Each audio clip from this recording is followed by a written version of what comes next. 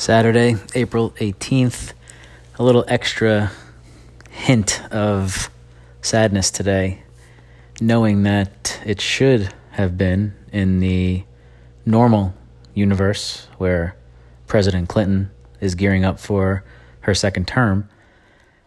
The NBA playoffs would be on right now. A quadruple header today, game ones, quadruple header tomorrow, game ones, and then we're off to the races for the next 8 weeks. I just love the NBA playoffs, and what makes it even more of a gut punch this time around is it's the first time in a number of years, what feels like an eternity for us spoiled Laker fans, since my guys were relevant with a legitimate shot to do something fun and have a ride into June here. And I don't get it, meaning not that I don't understand it. I'm not going to have it, or at least not in its normal form. I mean, we probably would have started off earlier this afternoon with like a Nets at Raptors. You know, they always started off easy with an Eastern Conference buggerness matchup. And then probably primetime tonight, like 8 p.m. would be, Celtics Sixers, if that stayed in the East. And that would be 6 series, right? We'd have major all-stars on the court right now. And then a nightcap if you stay up late. West Coast game with Nuggets Rockets or Clippers Mavs. Little Luka and Kawhi on the court together. And then tomorrow, 3:30, LeBron and AD hosting Ja Morant. God damn it. All right, so that's what could have been. What's going to be? Obviously, I don't know. You don't know. Adam Silver doesn't know.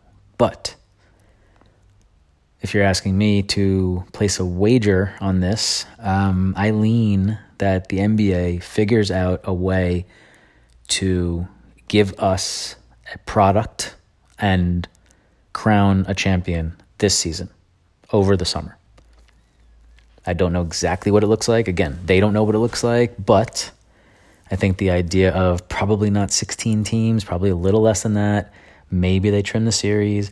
Maybe it all happens in Las Vegas at a couple arenas where the hotels are empty, and they just basically live all the playoff teams while you're active, live in this clean bubble, essentially, and they play their fucking games. And it's not, in arenas with no fans, obviously. It's not in, it might be at the Thomas Mack Center, it might be at a practice facility, it might be who the hell knows where. There's probably a full court somewhere in the Bellagio. Maybe they bang out, it's like NBA TV. They throw Pacers Bucks round 2, game 3 round 2 in the in the Bellagio basketball court.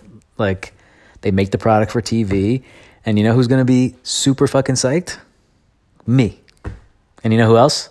You. Super fucking psyched to see anything that looks sort of remotely like what I just mentioned. So let's focus on what could be. I'm sure Adam Silver is listening to this podcast right now, as he does every day.